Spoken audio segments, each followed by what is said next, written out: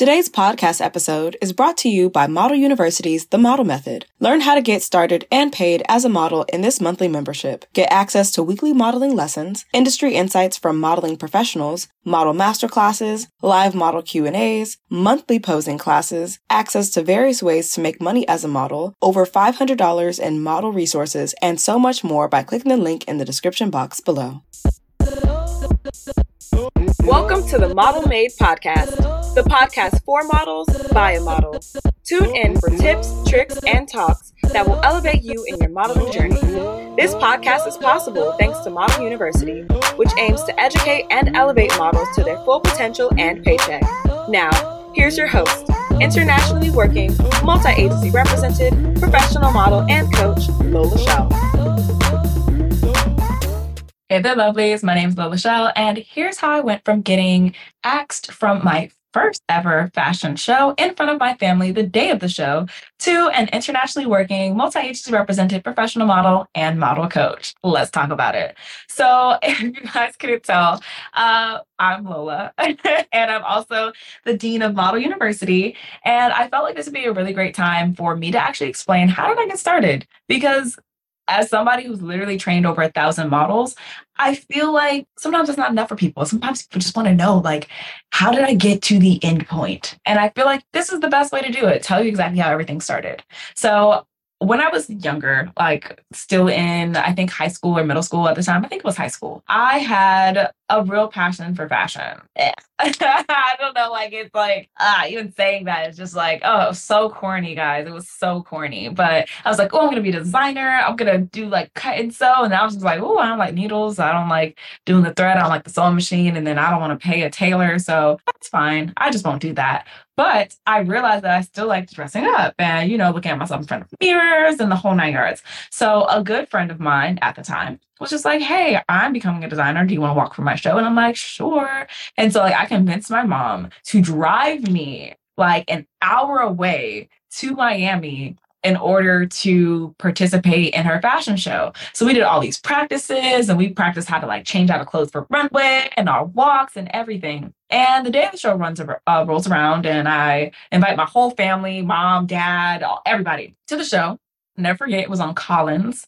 It was on South Beach. It's a drive. And before the show starts, my friend has a sponsor for her fashion show. And I guess the sponsor didn't like me and was just like, no, you're not going to walk for the show. So I was reduced to handing out flyers for the show in the foyer, and my family was thoroughly confused. And I was too, but it was just like, hey, that I guess modeling's not for me. And I tried my hand again at it successfully in high school. We had a club called DECA, and for the senior projects, they put on a fashion show. So I finally got my chance to the runway, y'all. I was so happy.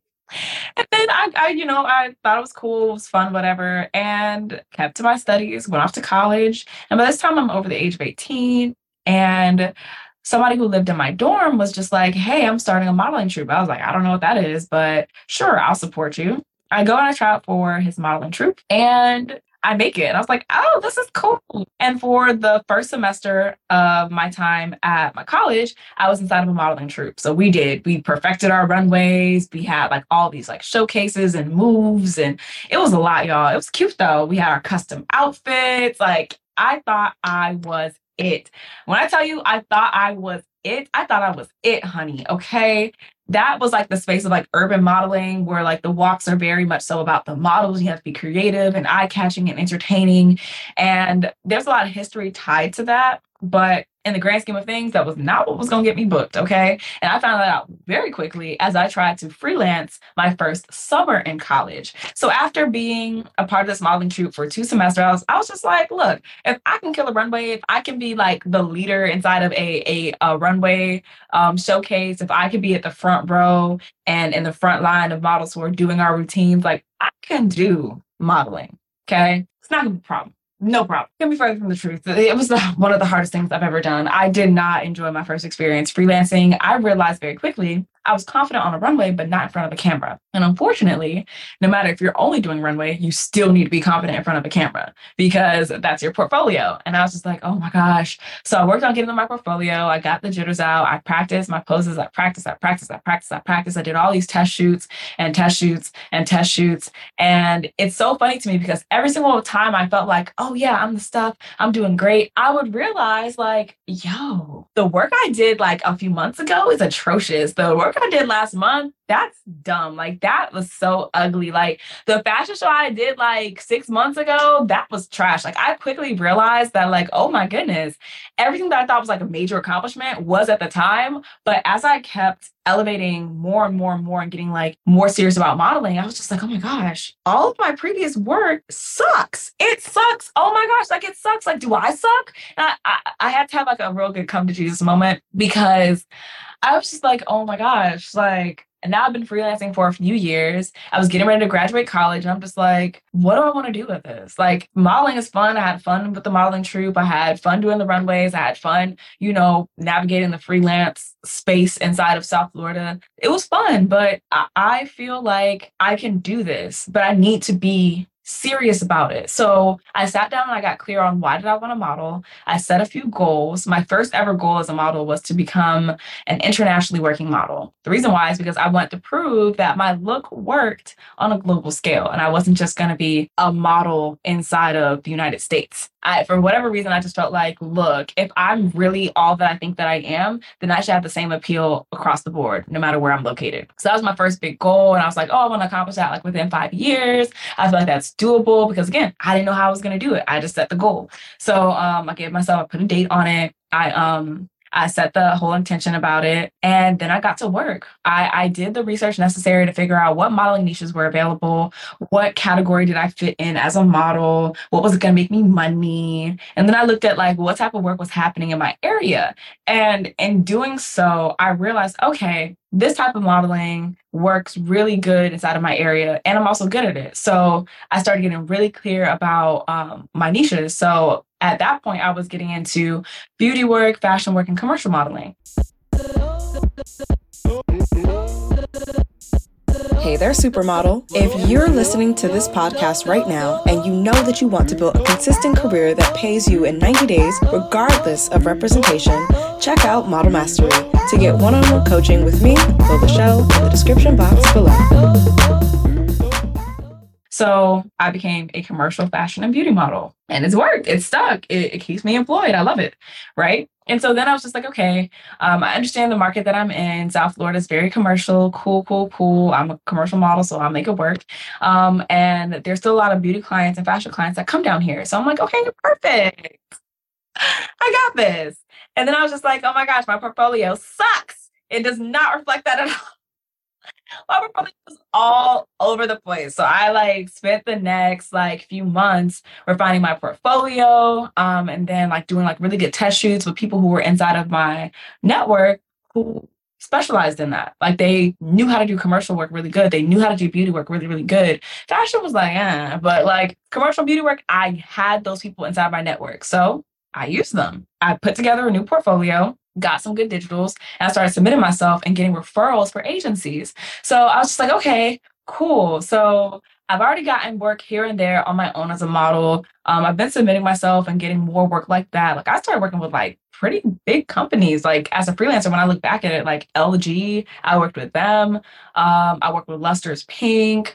I worked with Hot Miami Styles. Like I worked with like a couple of brands, a hotel chain. Like I worked with a couple of really cool brands, even being a freelancer. And I was making like pretty good sporadic money, right? It was just like, oh, okay, great. I have a job and I'm making money doing this and I'm also having fun. But when I got really intentional and started to redo my portfolio and started to like push what I was really good at, which at the time, what really popped on social media for me, because I was marketing myself on social media, was doing a lot of beauty work. So people started calling me in for more beauty work for like, I worked for like every hair company that was in South Florida, like every single one. Name that hair company, I've done work with them.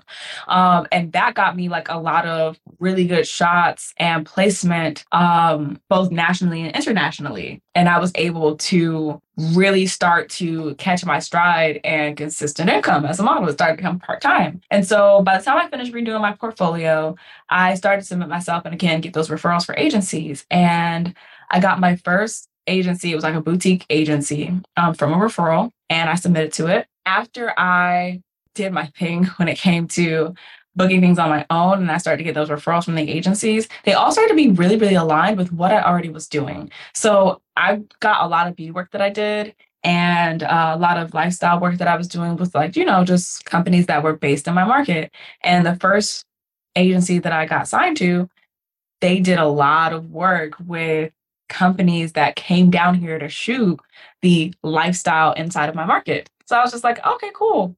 Really good, like, commercial print work. Great. And then when I started to, be on sets with other models, I started to ask them for referrals. And so I got like a few talent agencies. I got a commercial modeling agency. So I got all these different agencies, and then I got some agencies that were outside of my area. It was a really good time. Like, I got a really good stride. And then with every new agency that I got, I made sure to add something specific to that agency to my portfolio.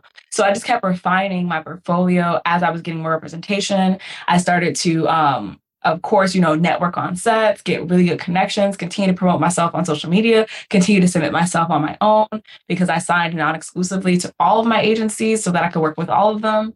I just kept going. Like, I kept going. I started to land really cool, like, music videos back in the day. So I was working with like Big Sean, Cardi B, DJ Khaled, Chris Brown, Lil Wayne. Like, I started working with like all these celebrities. I started going to like a whole bunch of events, getting paid to work there. I started to get a lot of like campaigns, billboards, started to travel, like all these things started to unfold and be in such alignment, all because when I was getting ready to leave college and I sat down and I thought to myself, what am I doing with modeling? And I sat down and I got intentional. I knew why I wanted to model. I set my goals as a model. I figured out what my niches were as a model. I understood what my market was as a model. And then as I continued to build my network in that regard, my portfolio in that regard, and even my clientele, I was able to start putting together a rate, understanding representation, finding representation that worked for me, and then building a career that sustains me to this day. So that's the introduction to me. That's from start to finish how I got here. I know it was a wild ride. If there's anything that I said that you like resonated with, if you've been a model who's been, a part of a modeling troupe, or you've started like after you were 18, or, you too wanted to like start making money as a model, even if it's part-time, or you're trying to get agencies to work with you. Like, if you're in any of those spaces, I definitely suggest that you check out the description box below, because if you're just getting started and you want the same blueprint that I use to get started, there's a guide in the description box below called Model Fundamentals: How to Get Started in 5 Easy Steps as a Model. Like, just go check that out. If you know that you need a little bit more like guidance and structure, you're not really a self-starter, you kind of want like more information, like how do you pose, like you need more like visual representation, you want actual like Q&A with me, you want to like understand how to build your confidence, you want to know exactly like what do you say when you reach out to somebody, how do you pick the niche that's going to be best for you. If you want all those elements, you want to start like growing your career, definitely check out a program I have inside the university called Model Method. Okay. And then of course, if you just know like, hey, you and me are the same, like I'm on the same journey right now, I love where you're at, I want to be there, can you help? One-on-one, you and me, let's do it.